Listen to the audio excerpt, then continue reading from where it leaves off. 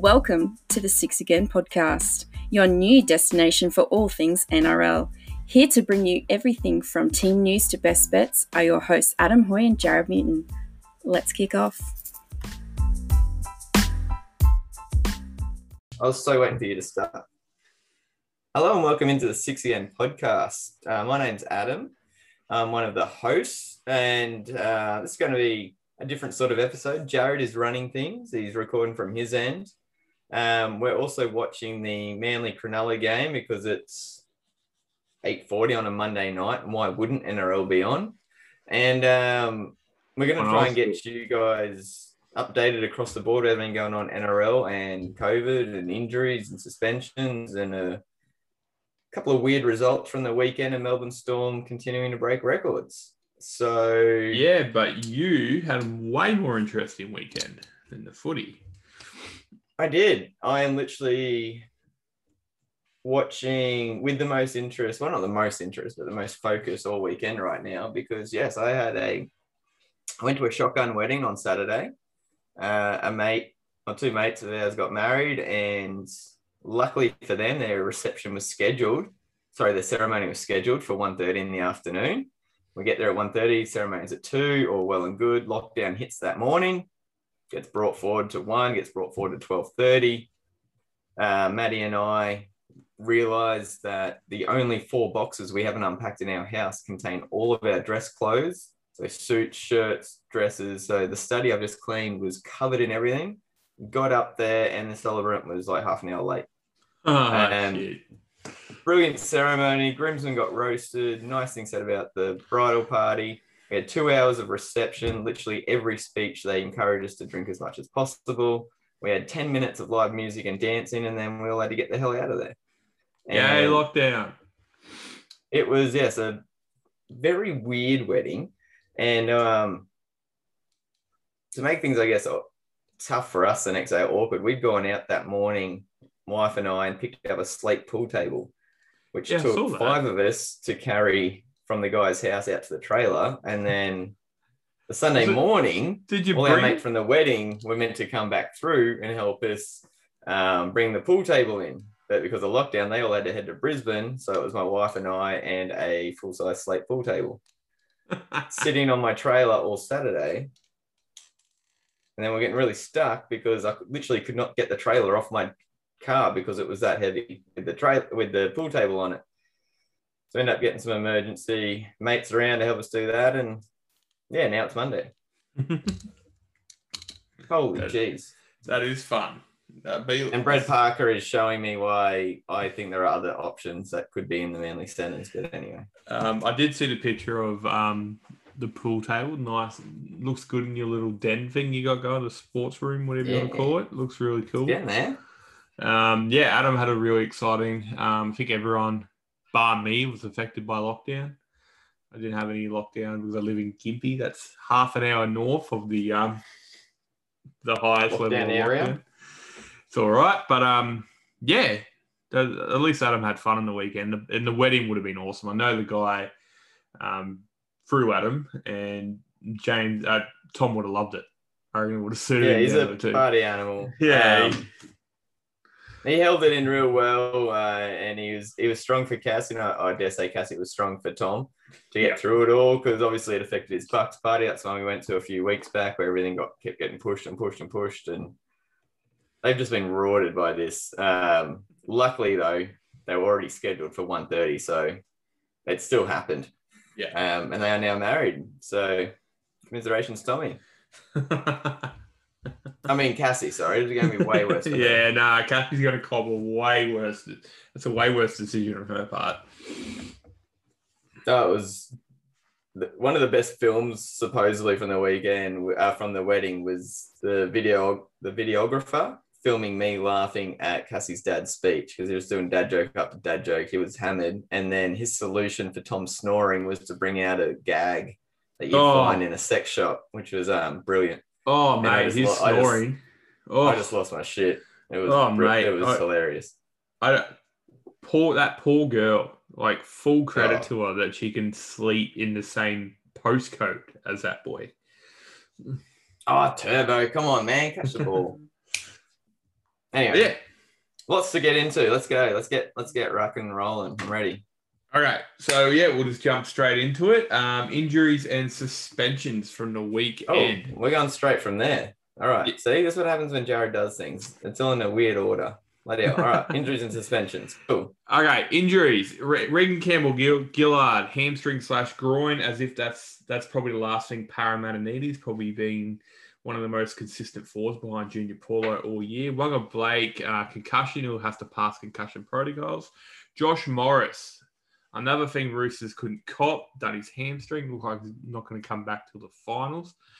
Dane Laurie, probably the breakout star for West Tigers, has broken his leg. He's out for the season. Oh, really? Yeah. Jake Turpin, Jake Turpin's done his ankle, round 24. And Gatoni Staggs. You're going to see when he's in the Broncos squad in that back line, they just look a lot more elite, and he's out for the season for a knee injury. Jerome Hughes, calf strain. To be confirmed what's going to happen with him, but with Melbourne's track record, you would not be surprised if he rested a few rounds just because it's Melbourne, and then Craig Bellamy's won enough minor premierships in his day. He's not going to have to push for more. Kane Bradley, the big winger up at North Queensland, done his hand. He'll be out for the season. And while bad news for him, Ben Hunt broken his arm, out to around 25. I think that effectively does St. George's season, to be honest. Can we just get clarification how NRL fantasy works? Do you get any more trades once you get into the finals? Or if you get into the finals? I think you do. You think you get 2 more per round or something, 2 more. Bloody oath, because you just wiped out Gatoni Staggs, Jerome Hughes.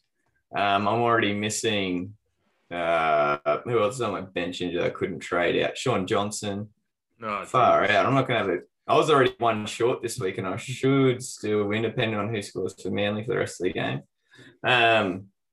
Bloody hell, that's some decent injury tolls there. Oh, who are the Roosters going to play in the backs next week? Like, no Billy Smith, no Ikavalu, no Morris, no Sawali. I was thinking about it the other day. Sitili Tupanua, he'd be a lethal centre, I reckon. He'd be pretty bloody lethal. Good. Yeah, lethal. For suspensions, Jared Hargraves, whatever, dangerous contact, high tackle. He's out again. Joe Hoff and Hengao is charged with shotting Ewan Aiken, high shot. It can escape with $1,350 fine. Ethan Bullimore, Danny Levi, and Cohen Hess have also found their names on a charge sheet for the Broncos win over the Cowboys. Bullimore and Levi for a high tackle and dangerous contact. $1,150 early guilty plea. Levi, however, has opted to enter a plea of not guilty and will have his case heard on Tuesday, which is very surprising considering if he cops it and gets suspended for a round, they've just lost Jake Turpin, as previously mentioned, to around 24. So risking their backup hooker is when they're not going to make the finals isn't really that smart. Hess has been grade 1 dangerous contact on the talkative, let's put it that way, Tyson Gamble. Fine with $600. Felice Kaufusi, Stephen Crichton facing bans following the top of the table clash. 1 game ban for Kaufusi for a high shot on Matt Burton. And contrary conduct for Crichton for an incident involving Cam Munster. I find this quite ironic because he's actually charged for kicking him while he's on the ground. He looks like he's going to get a ban. Cam Munster kicked 2 people in a week early this year, and he got fines both times. So read that in how you will. Jerome Luai, Jermaine Hopgood, and Kirk Capewell were cited, but nothing's come of it. Tyrell Fully Mayono charged for another high tackle and stood in the sidelines. the second row is charged with grade 1 dangerous contact on Dane Gagai. Will miss 1 week regardless of any guilty plea if he's found guilty in judiciary. Jaden Silver was cited for dangerous contact on Ben Hunt and will escape with a $1,600 fine. That's a fair few naughty boys. Yeah, and that's the wrap-up of injury suspensions for round 20. And then when we come back, we'll come back with the news and fun stuff that's coming out of the NRL over the weekend. Yes. All right, guys. Obviously, the big news out of the weekend was the COVID and the offshoots of the COVID stuff, which there is a few. But we're going to start with one big one for Manly. So Mane's Finau has been stood down for the no-fault stand-down policy for the last 18 months now, at least, I think. Started last year. Pretty much. Yeah, and there's 2 witnesses that come forward. Obviously, we're not going to hear exactly what they're testifying, but they've come forward saying there's new information in regards to it. And another thing about this bloke is that COVID has affected him as well because he is still contracted to Manly, but his court case, because of COVID, gets delayed. I think it was supposed to be heard in July or something like that. Yeah, it's been pushed to July next year. Yeah, so that's one affecting his potential earnings moving forward, but 2 affecting Manly's salary cap, and 3, like, NRL's a time, like a running clock of how long you can play. You miss 2 to 3 years of NRL. That's a lot of stuff you're losing right there. So no matter what you think of the stand-down policy, it's in place now. It's probably most negatively affect this bloke. And hopefully there's a resolution ASAP for this. What do you reckon about that? Well, as a Manly fan, the thing that concerns me the most, obviously outside of any criminal actions, whether he's guilty, is his development. Because he's still a young player. He was signed as the protege to Coruscant. Manly put him before Coruscant, allowed Coruscant to leave to use up money to spend elsewhere. Oof. And some of that was on Finau. And the way Coruscant's been playing the last year, or not year, this season, that's neither here nor there. But a lot of development at this age, and we know how important the dummy half position is. And you look around the league, the teams with the better dummy halves are generally playing better, and it's not a position that is easily obtained. Easily obtained. There's not a lot of depth of good dummy halves on the market or even in clubs at the moment. So the development, no. So obviously it's hurting Manly on and off the field. So the no-fault policy, I'm a supporter of it because these are serious charges. However, this is because of COVID pushing the court case next year. It'll be, if that stays and nothing changes, he would have missed basically 3 seasons by the time, or 2.5 seasons by the time his court case starts. And it'll be interesting to see what does come to light with regards to these witnesses coming forward now and why not earlier, et cetera, et cetera.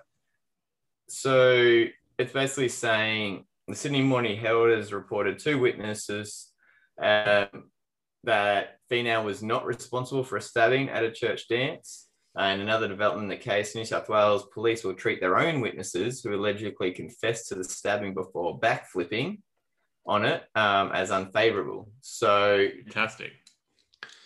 So yeah, whether this goes anywhere, it's something to keep an eye on. Keep an eye on it. It's a real test of the no-fault stand-down policy, and we'll find out if it's legitimate because, you know, the most recent story is Jack de Belin. It's funny you mentioned Apatow Coruscant. So obviously he was the one who was banned from he was banned for 2 games in NRL for sneaking a girl who was not his wife into the Coogee Hotel, Kingscliff training camp in New South Wales and breaking COVID rules and stuff like this. Look, I have been very, very vocal on what should be punished about these blokes over the last 18 months for this kind of stuff. More vocal than she was from what I heard. Whoa. luckily enough, I was very mad at this, but the podcast that Adam and Wal went over this, I wasn't there.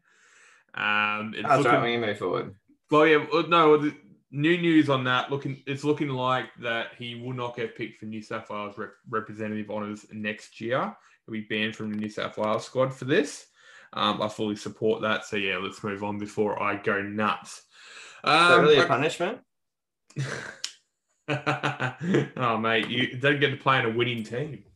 So, yeah, so obviously the big news out of the weekend was the COVID. So give you a bit of a quick timeline of what happened. Thursday night's game got played. Friday night's got game played as scheduled. Queensland government announced a snap lockdown at 4 p.m. on Saturday. And it was quite funny because I heard about it and I went, look, the last year this has been happening. The NRL has actually got exemptions to play every single time. I don't know if this is true. This is my personal belief. I believe for stuff like Apatha Coruscant and Jairo and Latrell Mitchell, Josh Adokar, every Dragons player there is, -2. I believe that the NRL didn't get the straightaway exemptions because the government didn't trust them at that time.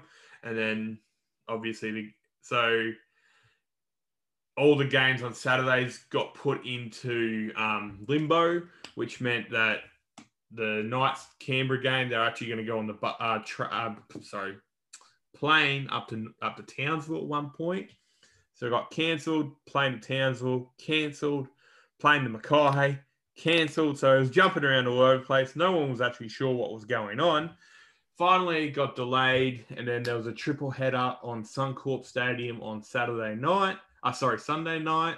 And then, as Adam discussed, there's 2 games on tonight, which were supposed to be Sunday afternoon. They got delayed for 24 hours. So that was a big thing that came out of COVID. You know, there's a million stories you could put up about it. I commend the NRL for being able to do it.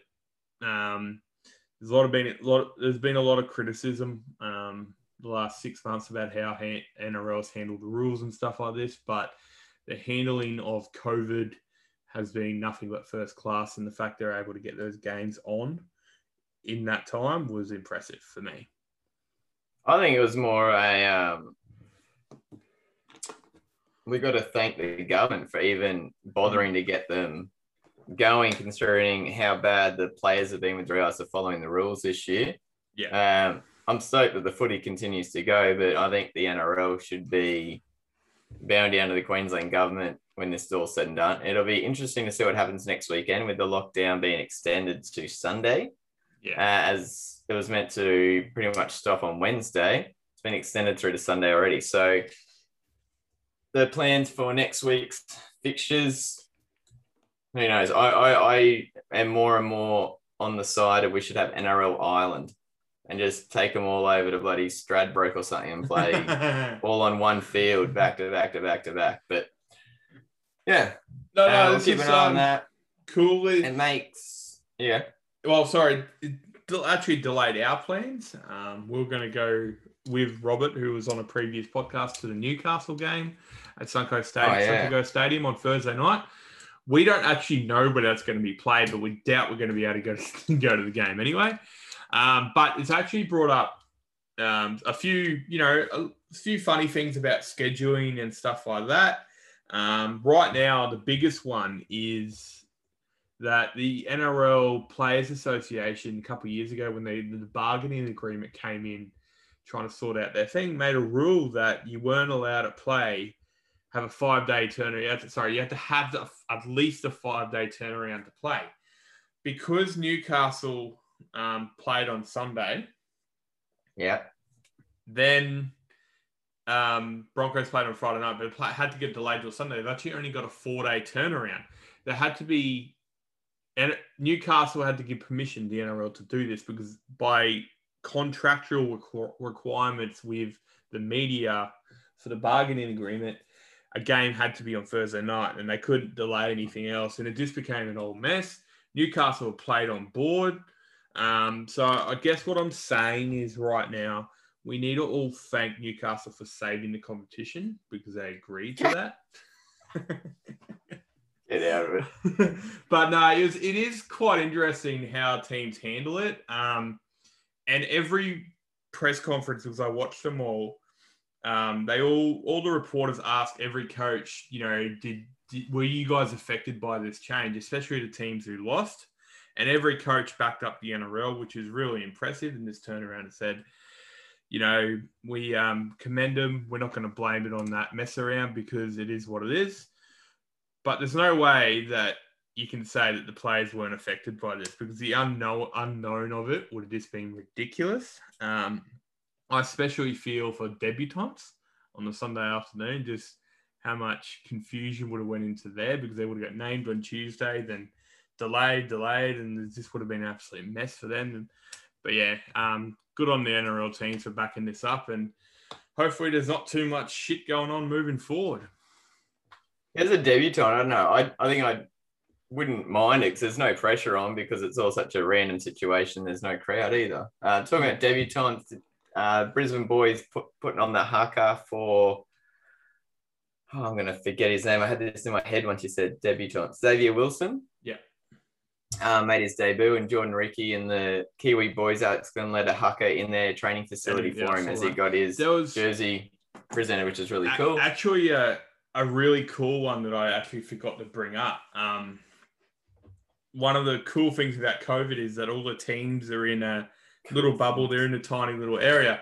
Roger Tuivasa-Sheck left back in New Zealand.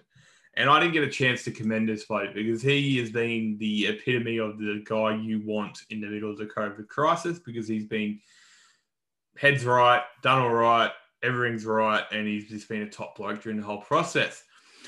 The other teams respected that so much that the other teams who were in the bubble, he was standing in one spot. There was one team to his left, one team to his right. There was one team in front of him and one team off centre to him. And all the Kiwi boys from different teams in the NRL did the haka for Roger Tuivasa-Sheck. Yeah, that was awesome. Which shows the ultimate respect that the players had for this bloke, even being an opposing player. And also shows Paul Kent can go fuck himself for criticising him. I'm still dirty about it. I'm still dirty about it. All right. One team that probably doesn't even know COVID is going on is the Melbourne Storm because you're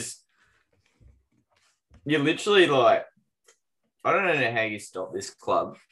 This has been like the Roosters have had the most ridiculous injury toll of the season, obviously, and it's actually overshadowed the amount of injuries that the Storm has dealt with as well. When you look at Finucane early in the season, the amount of time Pappenhausen has spent out, Harry Grant's missed a big chunk of the season as well. And you're talking about your starting lock, your starting dummy half going into this season, your starting fullback. It's not like they're non-positions. They've continued to deal with that. They're up to 16 straight wins. They're 3 off the all-time record held by the Roosters from 1975.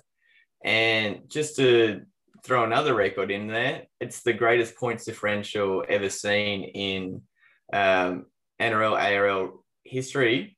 They're at 465 points differential, beating that of Parramatta in 2001, Manly in 95, and East in 1935. It's absolutely ridiculous. And you look at, Dino Rima, who's a debutant on the wing this year. You look at Nico Hines, who played a bit role for the club last year and has been a revelation at fullback. And you look at, they brought replacement fullback. They brought in Jennings and Remus Smith this year. Like, this is nowhere. And I think what people are, we just say, oh, it's Melbourne Storm. This is a Melbourne Storm without Cronk, Smith, Slater, and Inglis, the foremost influential players of that era for that team. None of them are there, and this team is playing better than they did. Yeah, and see, with regards to stats and stuff, and yes, there's been rule changes, and I take all that into account, but we talk about the effect it has on players. I as a Manly fan, like, we got pumped by Melbourne in a grand final before pumping them, and we've had the Battle of Brookvale and the fights and all that sort of stuff, and we've got a damn good rivalry. But I still just admire and respect the hell out of the Storm and what Craig Bellamy's been able to do year in, year out with a changeover of players due to salary cap pressures and all that sort of stuff. And for them to come out and beat Penrith by 27, and yeah, Penrith are missing 5 players, I get that. Storm have been beating teams like this all year, missing that many players. And I think what the Roosters have been doing has been just as impressive with the amount that they've been missing. Yeah, so the Storm are just on another planet. Yeah, so it's the thing that impresses me with Melbourne is that Craig Bellamy has not only a really good knack of picking players from the unknown and making them, putting them in the system to making them look elite, at least, more than great players. But I think his biggest strength is adaptation to the current game every single time, or adaptation to getting the best out of his team for what he's got. So, his first 12 years of coaching at Melbourne, pretty much build a structure that gets him in the position, then give the ball to Smith, Cronk, Slater, Inglis, those kind of blokes. Last year, with the team he had, it was so impressive because it was a complete opposite, minus Cam Smith, of the team he used to win with. So, you had when he used to play, he used to have really small dynamic forwards who just hit you all day under the ribs. Hit you. Dallas Johnson, Michael Crocker, those kind of players. Last year, he played an ultimate power game with Famasuli, whatever his name is, Tino Fasamawali, Nelson Solomona, Christian Welch, Tui Kamika, Felice Kafusi, pure power that's like running through the middle. And it was complete opposite of how they used to play, which is smooth, slick, and, getting them into position. So that's, for me, the most impressive part of Melbourne is just they adapt to the game better than anyone else. And the next man up mentality. And you talk about injuries and kind of stuff. Like, yes, Penrith are missing 5 players, but Melbourne have been missing 5 players all year. Roosters are still in the top 5. They're I think they had 63% of their salary cap sitting on the sidelines on the weekend. Yeah. Every team supporters do it. Like, I was looking at the online stuff and Penrith saying, yeah, we're missing this many players, rada. If they were full strength and Melbourne were missing 5, Melbourne fans would be saying it, Penrith fans wouldn't care. So what I saw out of it and looking at the commentary, how little talk there was about Penrith being a one-man team. Without Cleary, they're not even on the same level. And Manly get a whole lot of shit with Trbojevic, with Manly being a one-man team. And I was just looking at going, there's so little chat about this, and they're pointing to the amount of players that they have out. I don't care if they had the other players in there, James Fisher-Harris, Isaiah Yeo. I'm not even going to count Tyrone May and someone else. Don't. Those guys weren't going to win Penrith the game. This is I don't know what, I think Gus Gould said at one point that there wasn't a big difference between the sides or something like that. It was 36-0 or a margin, or 36-10, sorry. That's not close, man. The grand final last year wasn't even that close, really. And the scoreline suggested otherwise. And then people saying it was disrespectful for them taking the field goal. No, it's not. It's professional sport. It's points differential. Not that Melbourne are really going to need it.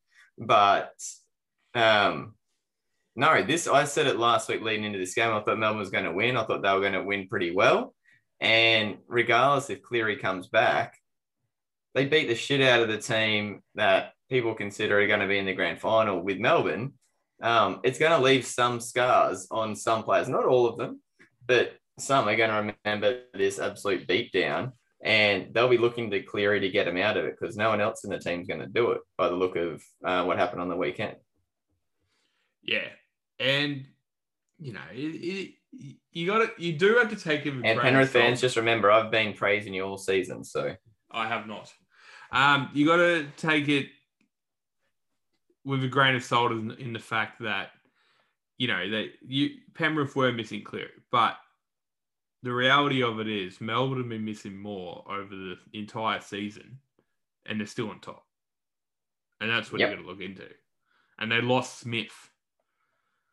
So I remember last week was it, or the week before, they rested Fanuc and Kaufusi and was it Jerome Hughes or someone, all in the same week, or Munster, sorry, all in the same week, and they still won by over 20. So and that's right. choosing to lose people. Cool little story on the side of things. So round 21, the NRL will be joining with the Men of League for their Crazy Socks campaign.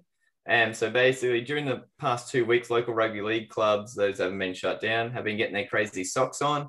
So wearing different socks instead of their club socks. Usually when this happens at the NRL level, it's players wearing their junior club socks. So if they played, wherever they played their junior footy at, some are going to wear a sock of either club if they played for a couple, all that sort of stuff. So despite the recent lockdown in New South Wales and Queensland, affected players and clubs have pledged to wear the socks as soon as matches resume. So they are shut down next weekend, whatever. Some will have the Men of League socks on, which Teague Wilton is modelling on the NRL website, which are pretty sick. They're black and gold and white. I actually really like both styles. There's a wavy one and a checkered pair.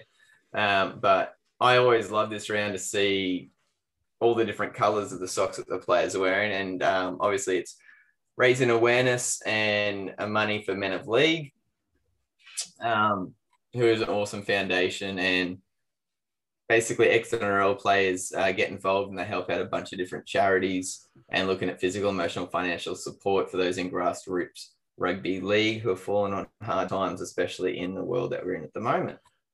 So that should be something to look forward to as well. Yeah, that is awesome. So some more good news on the weekend. Jarrod Croker, this bloke's an absolute weapon. He's so consistent every single week. He become third in the overall points in the NRL history, overtaking Jonathan Thurston. So full credit to Jarrod Croker for just being there and not being. He's never been overly flashy, but he's a guy that everyone said that he's a typical. If he was born in Toowoomba, he would have played for Queensland for a long time. Yes, I think that's the difference. He's just ultra consistent. But yeah, good on him. Congratulations to Jarrod Croker. Okay, so who are the two above him now on the leaderboard? Hazem Masri and Cam Smith. He could catch El Masri. I don't even know why I asked Cam Smith. That's just so obvious. But yeah, he could catch El Masri, but I doubt he's going to catch Smith since he just pushed 30. I think he's like 600 behind. Croker's not 30, is he? Yeah, he's around there. I've still got in my head that he's 26 just because he's looked the same for like 10 years. Not Blake Ferguson. Not Blake Ferguson. Oh, what was the worst look? Blake Ferguson trying to get the headgear on, or who was it yesterday getting strapped up around their face? Jordan Rapana. Whether he could actually see. Oh mate, it was this footy though. Like my favourite part is that he. At least the nose didn't get touched this time. Okay, it was. So was he trying to put the ball boy's headgear on by accident? It wasn't the ball, but the ball boy's bloody junior polo looking. Okay. Where are you going to go into games? No, I've got one more story to talk about. Okay, so this is going to be super controversial amongst the current climate, but we're going to bring it up anyway. Okay. So this isn't going to be confirmed. I don't know what you're going to do here. But there's a report going around that the players who don't take the mandatory vaccine for COVID will have to stay under the level 4 biosecurity measures until they do. So obviously everyone has their choice if they have to take the COVID, other than these blokes. Lately there's been protests and all that kind of stuff. It will be interesting which players say no and go under biosecurity laws, because was it last year there was a few players protesting vaccinations and all that kind of stuff. So it will be interesting what happens from this if it's correct. Can we just say there's a big difference between saying no to the vaccine based on religious views and going out in public and being a protester and increasing the amount of lockdown for everyone else and being a freaking idiot. So if you're one of those people, you can just not listen to the pod anymore. I don't really care. Okay. But, yeah. Big difference there. I'm just saying, like, I got a really nasty look by a lady at the survey today because I was wearing a mask. And really? In Gympie? Yeah. Because I come from the sunny coast, so I had to wear one at work, and she was just giving me like a filthy looking shake in her head because I had my mask on. Yeah. And made sure she did it twice so I could see. I was like, yeah, whatever. I've had a face like yours, I'd have a mask on too. But and on that note, we'll get to the games. Sorry, was that me? My bad. All right, first game of the weekend, Thursday on the 29th of July. We had Roosters 28 over Parramatta 0. Look, I'm ruling them out. I know they got Mitch Moses coming back, but to come up with such a depleted team who's coming up so far up your ass that you can't afford to drop any games. Roosters are that close behind Para on the ladder. And to not even score a point. Like, I think I've said it a few times with this Para team. The whole team, like, if you look at the team, it's so attack focused. But the amount of times they get held to nil, I reckon that other than the Bulldogs, that would be close to the most games held to nil in the last 18 months, 2 seasons, I reckon. Yeah, I'm ruling them out. They've been held to nil once this year, and that was that week just then. Well, last year was about 5, and then the year before that was about 6. I see what you're saying. This is just another week where they haven't beaten a top 4 or 5 side. Yeah. After going down to the Raiders last week, it was going to be interesting to see how they bounce back. And they came up against a shell of what the Roosters can be, and yeah, got drummed.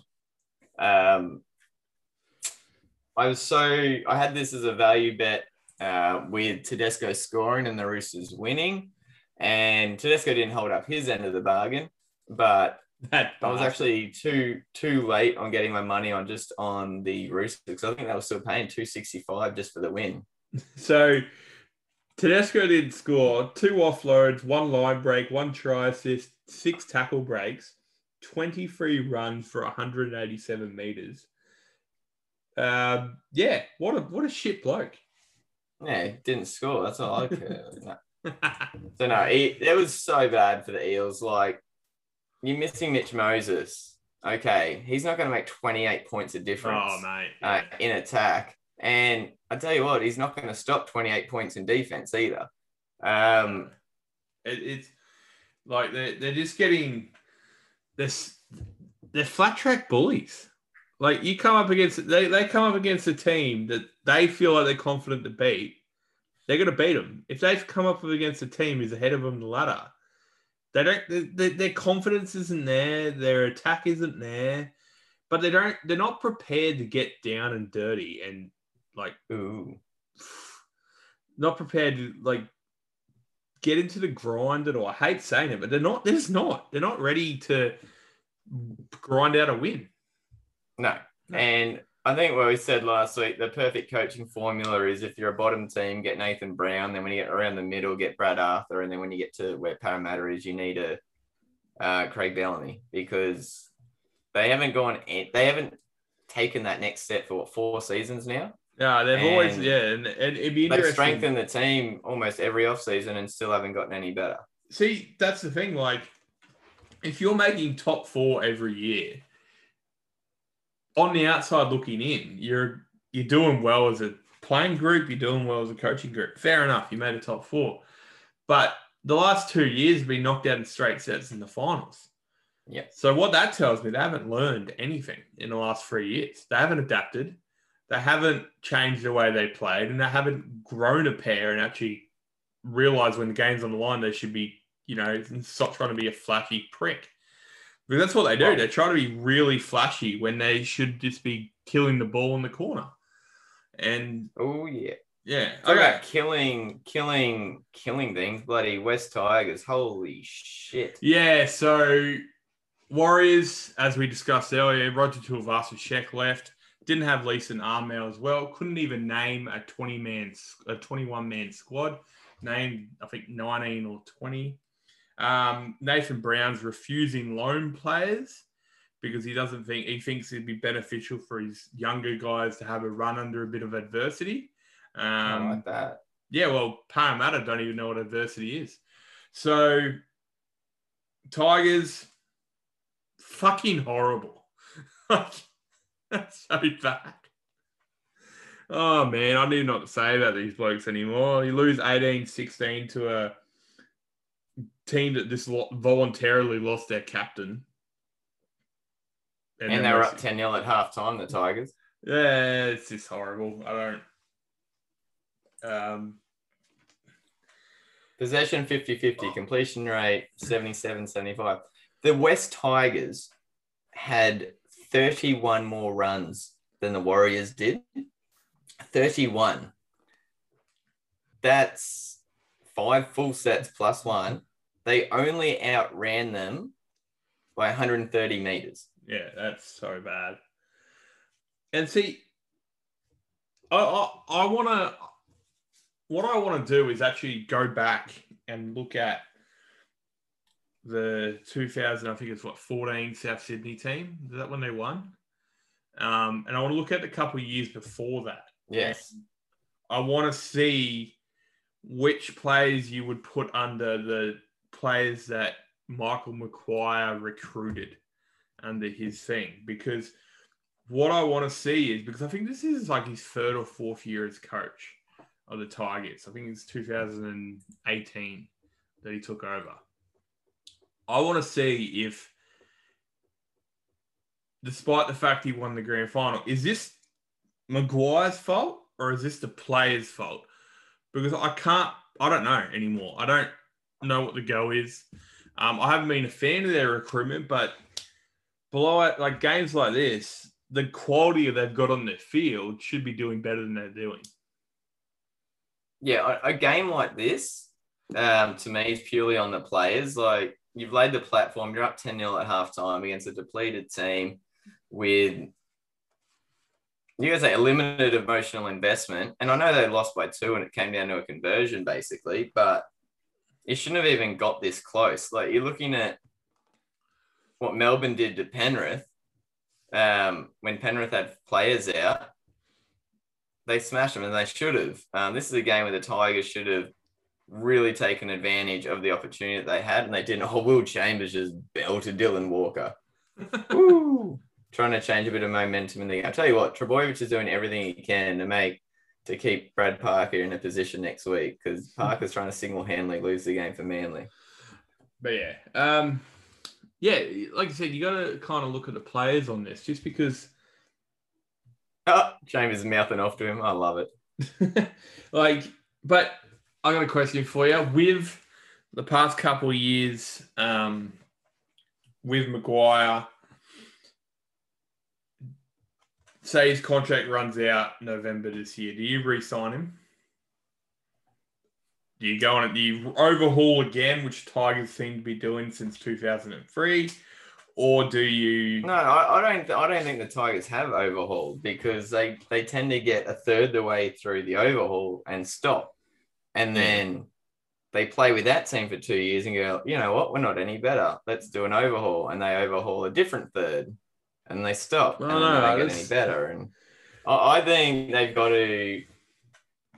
enough there for a core. Dane Laurie and Dewey and Jacob Little. Holy crap, Trbojevic is over again. I'd be holding on to McKaylee. You've got the young forwards. Like, they've got a core group. The rest, you just say goodbye to. Your Leilua, your Roberts, your Leilua, Tarmow, well, I'm talking about BJ Leilua. I'd probably hold on to Luciano. Yeah, but you still need some X factor. Nofaluma you'd keep.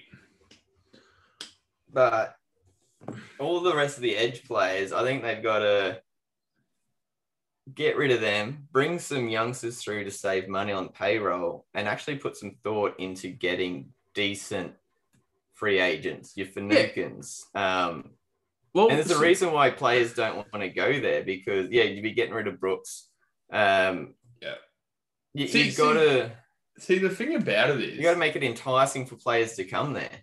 See, when you look at teams who rebuild recently, so what they do is they probably play overs for an elite talent, but that comes down to their recruitment, that comes down to their personality of the guy they're recruiting. So, right now, the one most obvious example is Bulldogs. But you won't know that till next year with the 6 or 7 players that's come through. Before that, it's probably Newcastle. Why are players signing for the Bulldogs when they've been absolutely horrible the last few years and not signing for the Tigers? Yeah, well, that's right. And then you look before that, Newcastle, they overpaid players like, at the start when he was 19, you overpaid for Ponga. And then you overpaid for Clemmer, you overpaid for Guerra. But after that, more players come in. And Adam hit the nail on the head just then. When Tigers were doing their last fucking bullshit rebuild, they overpaid for Josh Reynolds. They overpaid for Moses Mbai. They overpaid for... at the time. Ben Madalena and Russell Packer. Yeah. And what happened from that is those blokes weren't enticing players around them. They just took the paycheck and ran. I will give credit.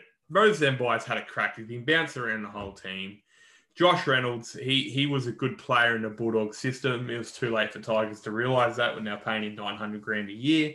So a lot of what their decisions have done recently is, like I said, jury's out on Bulldogs on how they're going to go with the players they bought. But would you call Newcastle a bit more of a success minus the injuries? I don't know. That's something for someone else, an unbiased person, for me to say. But for the Tigers, it's been a dismal failure because they've gone with the same prototype every other NRL team has gone with. But they've picked the wrong players to overpay. And it's just miserable what's happening there now. Like, you'd struggle with it. You'd really struggle to be a supporter because, I don't know what they got to do. Do you reckon they got to just get rid of everyone? To me, like, it also screams like a team that doesn't have a personality or a direction. And that comes down to the fact that they've had however many different board changes, and each board member that comes in or each CEO has a specific idea of how they want their club to play. And they're going to recruit players based on that. And that's a conversation that they have with their coach and the recruitment manager and the head of football and all that sort of stuff. Every time you get a new GM, new CEO in, they want to have their own stamp on things. So if things go well, they get the credit for it. Because in the end, no offense to CEOs and stuff, but they don't care how the club's going in 5 years if they're suffering under back-ended contracts, if they're not going to be there anyway. So right. They'll do whatever they can to make the club good next year so they keep their job. That's their first priority. And the next priority is for the club to do well in the long term. So, which is a big difference to the successful clubs, because successful clubs realize it's a long game instead of a short game. That's the issue. Yeah. So I think if the Tigers have got a set CEO that's going to stay there, they need to rip it down completely properly and say, look, we're a rebooting club. This is our core. We want you to come and push our core, lead our core, mentor our core to get us back to where we should be. And it's not like they don't have the money now with pretty much Packer, Reynolds, those guys off the books, Mbai about to come off. They couldn't get Josh Adokar signed there, and he came from there. He used to play for the Tigers. He didn't want to end up coming back. They didn't get Finucane. They didn't get any of the players that the Bulldogs got. They were chasing Tavita Pangai. They didn't get him. It'll be interesting what happens when Tim Sheens comes in, if he's able to overhaul it correctly. Yeah, it's embarrassing, really. Yeah. I missed that tip.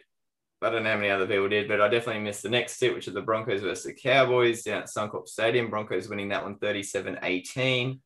I said to me, this is the only game of the round that I saw being more like a 50-50 To me, I thought all the rest should have gone pretty much how they've gone outside of the Knights Raiders, which we'll talk about next. And obviously the one we just did. So they were two upsets in my books, but this is the one that I didn't really know which way to go because the Broncos have been so bad. Cowboys have been so bad. I literally went Cowboys because the one time I tipped the Broncos, they lost. So yeah, so this game, I will admit for the Broncos, when they do, the few times they've actually put a few points on a team, their tries are actually entertaining. If you watch the highlights, they're pretty good. But look, Kotoni Staggs in this game, just head, shoulders, knees, and toes above everyone else.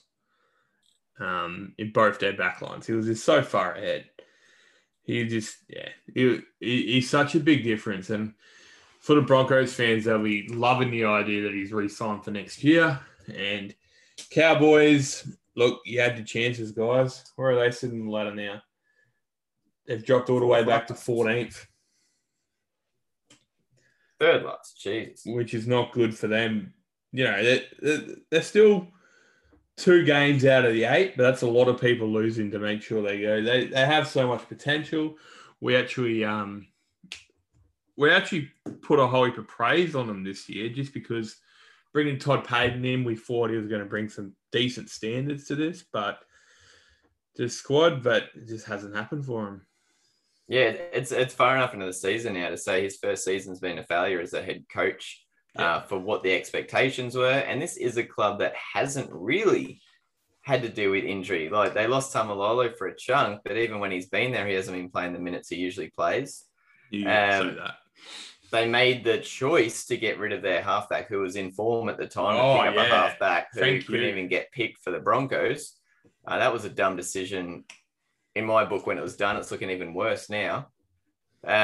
They re-signed Granville as a backup hooker who's been shifted to fullback when they've got a young guy called Dejan Arce there. You got Drinkwater in there, Hampton. They've just I'm struggling to think of anything they've done right this year. Yeah, the bright spots are Tulagi and that's it. Yeah, Murray Tulagi's been playing well.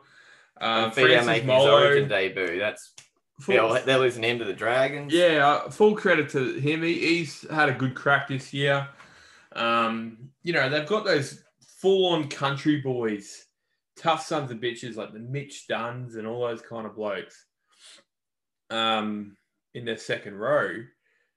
But they're not, and Cohen Hess, they're just not utilising them correctly, in my opinion. Like, I don't know if it's because of the change of half or anything like that, but they're not as damaging as they could be. And because they got a pretty lethal forward pack.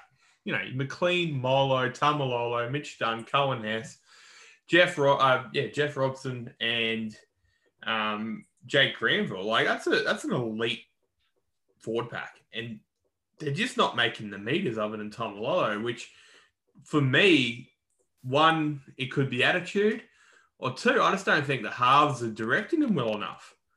And yeah, Granville's trying his butt off. Oh, Granville's having a crack. Not Granville, sorry, Drinkwater. I meant to say. I really like Granville. I reckon even when he got moved to fullback, which I didn't agree with, he has been having a go. But as Adam said, the selections, like you got young Dejan Arce there and you've got Scott Drinkwater. You think when they lost Val Holmes, you put Drinkwater back to fullback and Dejan Arce back to 5'8". But the silly thing about the whole situation is that they brought in, next year they're going to have Chad Townsend and Tom Dearden. With Val Holmes in that squad, I don't see Tom Dearden having a run in this team. Chad Townsend and Scott Drinkwater is their halves moving forward, but for some reason they got out and recruited.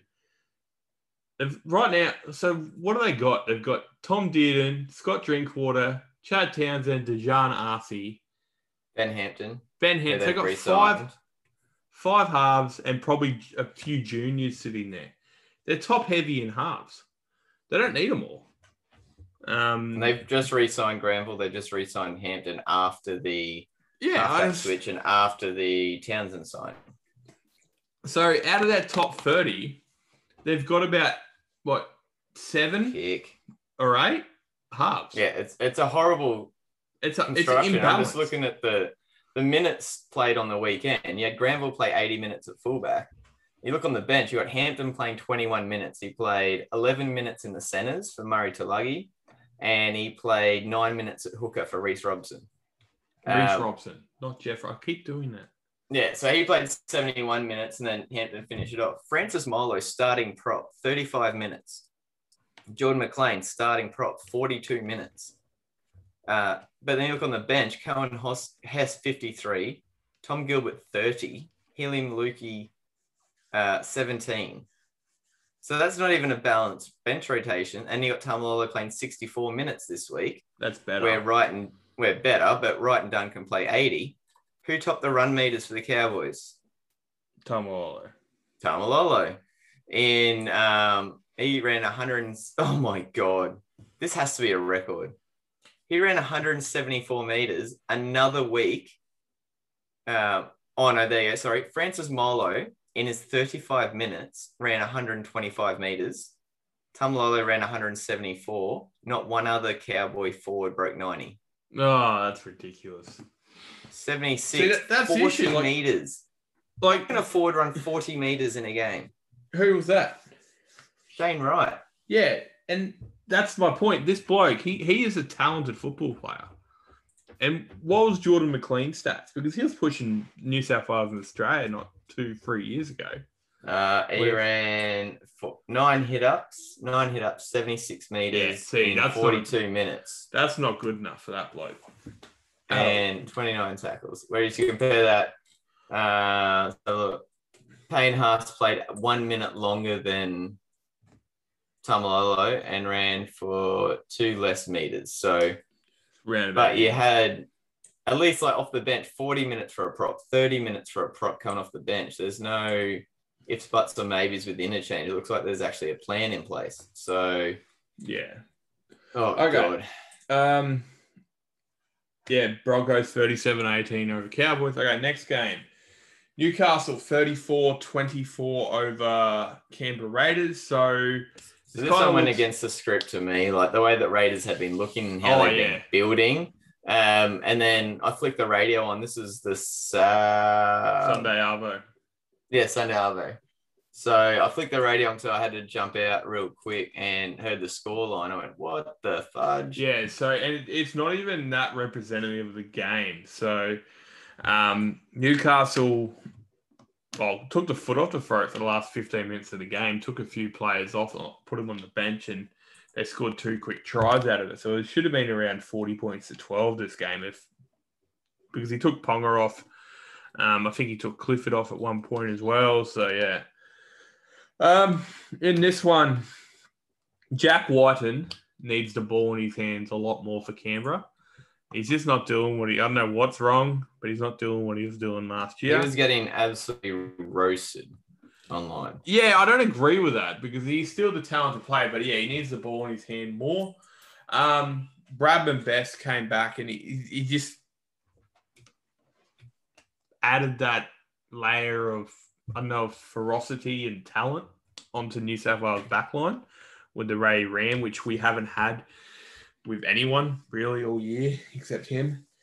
Jordan, I will admit, I never liked him, but Jordan Rapana played pretty well at fullback. Give him full credit. That's a couple of weeks in a row now. Yeah. So yeah, we you and me criticised that, but nah, he played all right. Well, Newcastle's front row rotation. So they start the Safidi twins, and then they bring on Clemmer. So in this game, I think it's really well balanced because you got Safidi twins who are really aggressive. They get onto a front foot at the start, play 20, 25 minutes, and they bring Clemmer on for practically the rest of the game. And he's topped the run meters in this game, made 30 tackles, post-contact meters were off the charts. And it was really cool because everyone was talking about how Ricky Stewart benched Josh Papali to create that momentum, but it really backfired on him because the Saifiti twins played really well in the first 20, 25 minutes, and they got Newcastle on the front foot. But they brought on Papali, and they're like, oh, he's going to change the game, which he did. But Newcastle just kind of walked on David Klemmer, who's got just as much experience, probably not in the form that Josh Papali was in. And he held that middle just as well as it was for the rest of the game. So I'm really liking him on the bench for Newcastle, just because he can come on. He's still getting the same amount of minutes, but he's just that added layer of professionalism that Newcastle have not had on their bench for, I don't know. There's no drop off in quality. Yeah. And that's exactly what we're talking with Cowboys then. Tamalolo comes off. The drop in quality is massive. And it's enough to cost them the game. Whereas if you've got a forward the caliber of Klemmer coming off the bench, it can make such a difference because you don't have that drop off. Daniel holding the professional, and he didn't have his best game in the weekend, but you got Jacob, and they kind of bounce off each other. But what it was originally was Daniel and Klemmer starting, and then you brought on Josh King and Jacob Saifiti, and our middle just got destroyed every week. So it really did balance it up. And, yeah, it's making us look a lot better. And I think having no injuries and Mitchell Pearce coming back this weekend against the Broncos, who are missing a few players, we'll get to that. But I think we potentially might be able to go on a run, but I don't think we can make it far into the finals if we off chance we do make it there. If we just talking about that impact off the bench, watching the Sharks Manly game, Fifita, when he came on at the end of the first half, Manly had done everything. They had been pretty much dominant the whole first half, and Cronulla finished pretty strong. But Fifita's energy coming off the bench is what you can do, and Hasler's used to power off the bench a couple of times this year when he had Aloi and Paseka starting. And Tapau's pretty much been a starter his whole career. And it wasn't for form-wise, he just wanted some impact off the bench. And he was creating just as big a stats as he was starting. I don't know if this is going to be a record, but Tom Trbojevic, as my captain, has scored 448 points by himself in Supercoach. No, you won't be a record. The records there were just year Cleary scored 1,000. No, he didn't. Yeah, he did. In one game. I'm going to look it up right now. You move on to the next one. Bloody hell. Next game, we've talked about this one already. Storm 37 over Penrith 10. We've talked about Penrith missing 5 of their players. Storm had Pappenhausen back in this one again, coming off the bench with blah, blah, blah, blah. Sorry, I'm losing my thought here. What's his name? Nico Hines, starting at fullback, playing 48 minutes. Tepai Mairoa, named on the reserve again, did not get any game time, but Harry Grant did 59 minutes with a try. Jordan Grant off the interchange, 26 minutes as well, and Pappenhausen 46 minutes off the bench. So pretty much split the time between him and Hines. So yes, Storm were back to pretty close to a full-strength team, but they were still chopping and changing with players coming on and going off the field. All saying that, we're trying to find excuses for Penrith, but it's hard to envision them winning this game. Like I said, even with Fisher Harris and Yeo and Tyrone Mayhew, they're just missing Cleary so much with regards to scoring points, direction around the field, and then even communication in defense. Like, your halfback can bring communication, but the organization, even the defense, wasn't up to scratch. And when Bellamy was asked post-game how he thought Melbourne was tracking, he's obviously pleased, but he said we can improve, especially in attack. And that's after putting 37 points on the best defensive team in the comp for the last 2 years. He was more happy with the 10 points let in. Obviously, he'd prefer it to not have the 1 in front of the 0. But when you're putting 37 points on the best defensive side, you've got to be happy. And he said, we've still got to improve in attack. It's still a bit clunky. It's clunky because there's been players come in and out of that team all year. good players, quality players who can come in and what a shot! Right. Okay, so and that is why I love Talakai just shotted Josh Schuster. That's a big collision. Schuster just ended up on his ass. Ball shot forward about 6 meters. What a hit. Back to what I was saying earlier. Cleary, no, he did not score 1,000 points in 1 week. He scored it in 2 weeks as captain. Yeah, so he scored 250 each week. Yes. Yeah. 1,000 points in a week. You crazy. That's why I love Talakai. Oh, that's a good shot. NRL will find a way to suspend. NRL will find a way to suspend him for that. Okay, yeah. So Melbourne, too classy.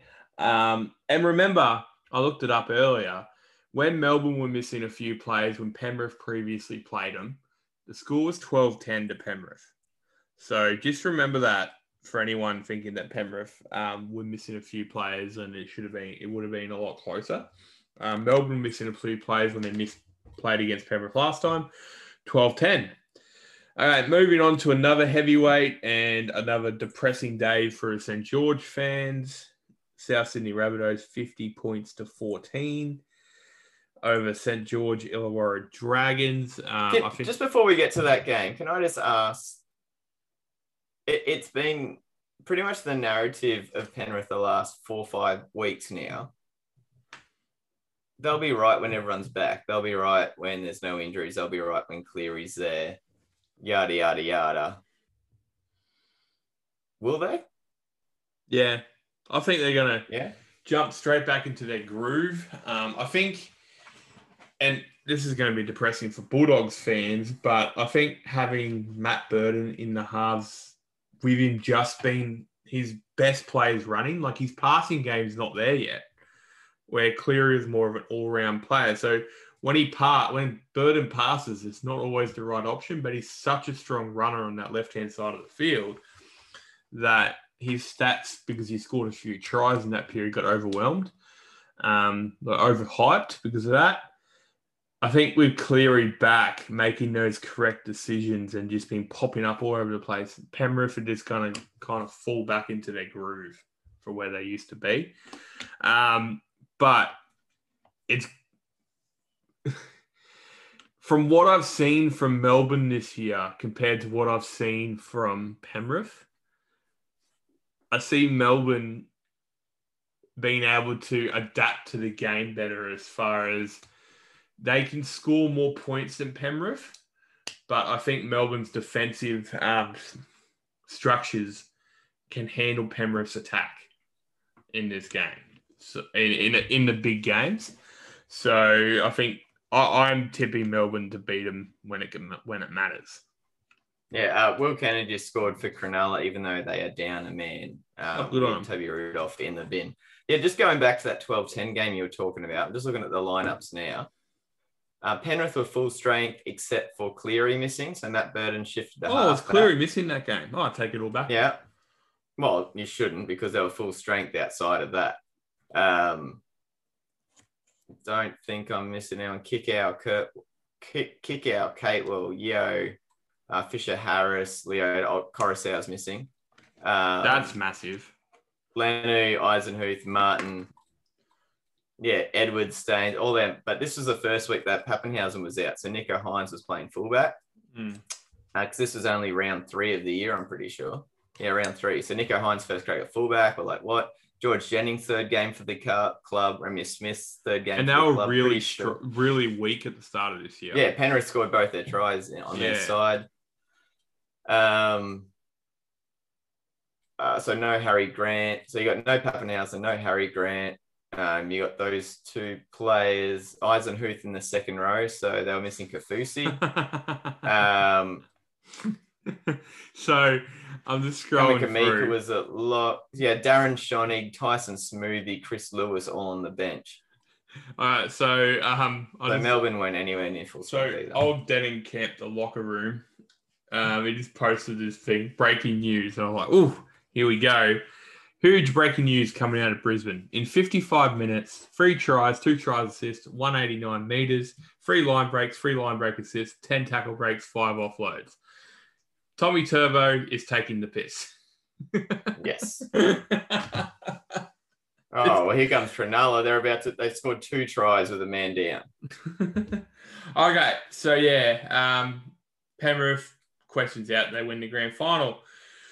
For the next game, bloody hell. 50 points to 14, Rabbits over the Dragons.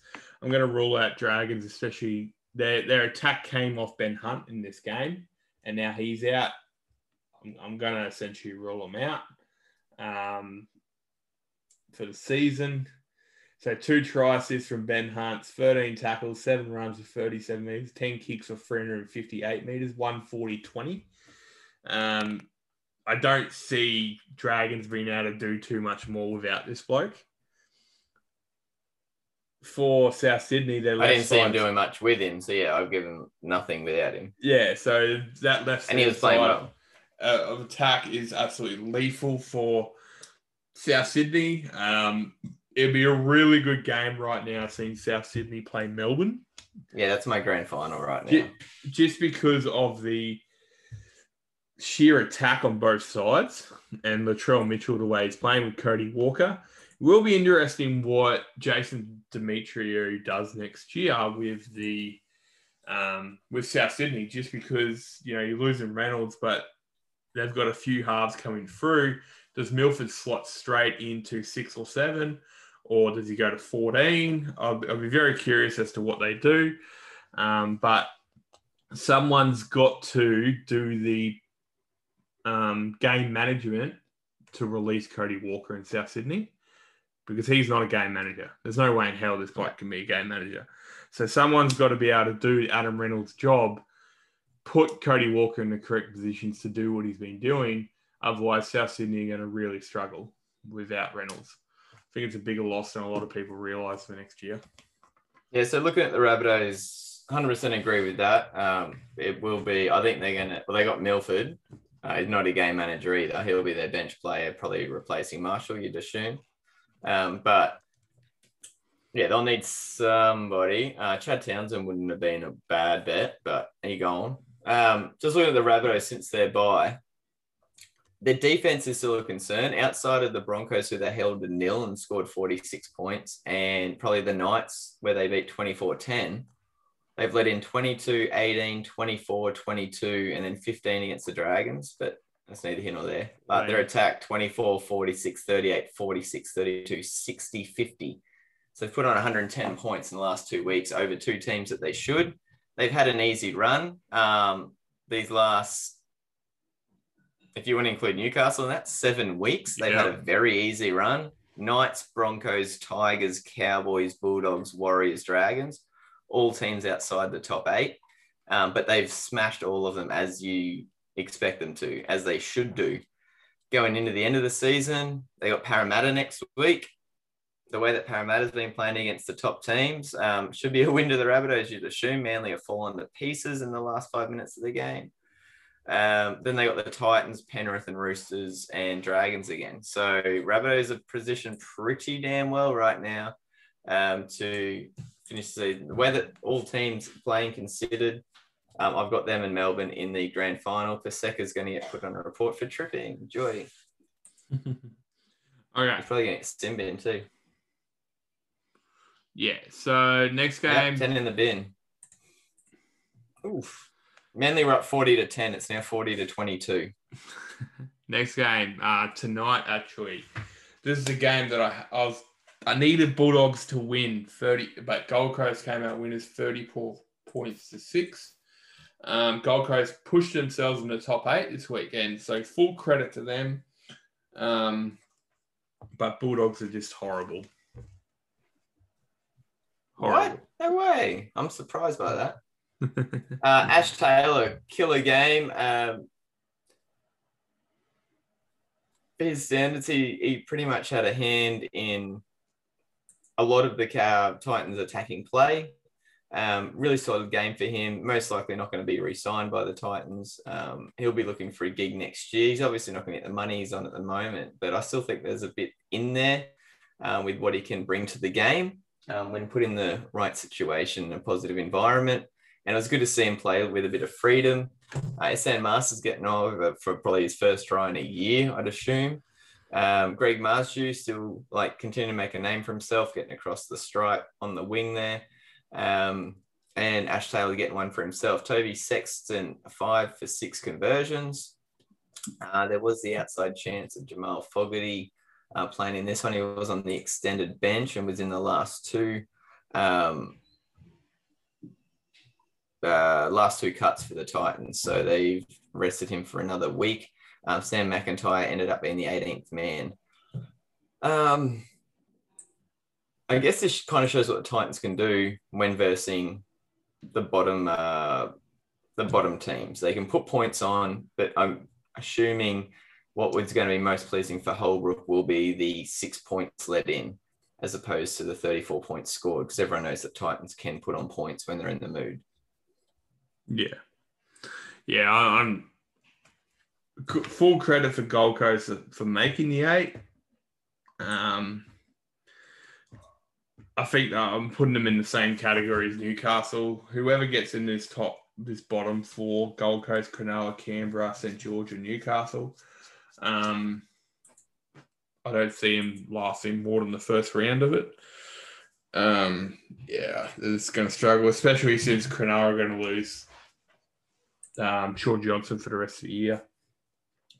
And then the last game, with a minute and a half left, it looks like Manly 40 points to 22 over Cronulla. The stats I read out for Tom Trbojevic earlier, pretty close to what it's going to be since he was rested for the last 10 minute of the game. That's the difference. Yeah, so 40 points to 22. As Adam said, it's not really an indication of the competition, just because it should have been 40 points to 10, but they scored 2 late tries. Cronulla did. Well, it's not that. Manly did this last week as well against, maybe not last week, but when they versed the Tigers, they were in control of that and let in points late. And that's the sort of stuff that cost you in the finals. You can't afford to slip up. It was last week against the Tigers, 44-24 when they had that game under control, and then Mamala gets across in the 71st minute. And it's just tries like that, again, for teams that you shouldn't be letting tries in like that. And this is 40-10 is a 30-point scoreline instead of an 18 one, and that's way more emphatic leading into the finals. Yeah, okay. And then I think no matter what the score is in this game and what we talked about earlier, next Saturday night is this fucking massive. So Seagulls and Storm. Seagulls versus Storm and Roosters versus Penrith. So this is going to be a massive round, and essentially it kind of comes down to Seagulls versus Melbourne, Penrith. So Penrith versus Roosters. If Parramatta lose next week, Roosters win, they jump into top 4. If Penrith win, and Manly are able to upset Melbourne, they'll be even on points. Probably won't get on top just through for and against. So they're 160 behind in points differential. Look, So I'm not. Next weekend is going to be very, very surprising as to how. Not surprising. No, not surprising. Very. It'll round out the top 4 at least the next weekend. You've got because if Para 9th win, versus 10th as well. Yeah, and if Para win and Roosters lose, they're on an even amount of points, but it gets them a 2-game advantage over there. And Newcastle, so for the other part of the interesting competition, so you've got Newcastle playing Broncos, which look, they should win, but Newcastle and Newcastle, as you said, 9 versus 10, so Canberra versus St. George. Which is, Canberra versus St. George. Cronulla versus Warriors. So Warriors could help out a few teams and knock down Cronulla there. And Gold Coast are playing North Queensland, which you would expect them to win, but North Queensland sometimes pull it out when you need it. So next weekend, every game's so important now. So it's going to be very interesting. No freebies. Yeah, I'm looking at the 4th versus 3rd game, because if Rabbitohs can emphatically put another win on the Eels, because they only versed them a couple of weeks ago and beat them quite easily from memory. If they can double up on that, it's going to be interesting to see where it puts the Eels' heads. Oh yeah. 38-20. It was before the bye, but yeah, they rumbled them there, and then the Roosters doing that to the Eels last week. That's going to be really interesting. Manly versus Storm. Storm will, by the look of how they played, will probably have Pappenhausen back at fullback by that stage. Manly's getting their full-strength squad pretty much back together now, with Curtis Sironen coming back off the bench in this game. Two teams scoring lots of points, but Melbourne obviously letting in nothing, and Seagulls still letting in a fair bit. So at the end of round 20, we have Storm, Penrith, Rabbitohs, Eels, Roosters, Seagulls, Titans, Sharks, Raiders, Dragons, Knights, Warriors, Tigers, Cowboys, Broncos, Bulldogs as our ladder. And I'm going to wait and do the tipping results till our preview of round 21, because it is a joke around and it does take a little while for them to lock in the results. Yeah, that's everything from me. That's all good. Hoping we have footy next week. And if you don't, continue to watch the Olympics, because Australia is freaking smashing it. Yeah. My background is the legendary Emma McKeon, who is having such a good meet, and one of the most humble athletes as well. All right. We'll be back Wednesday night. We'll talk to you then. Bye. Yeah.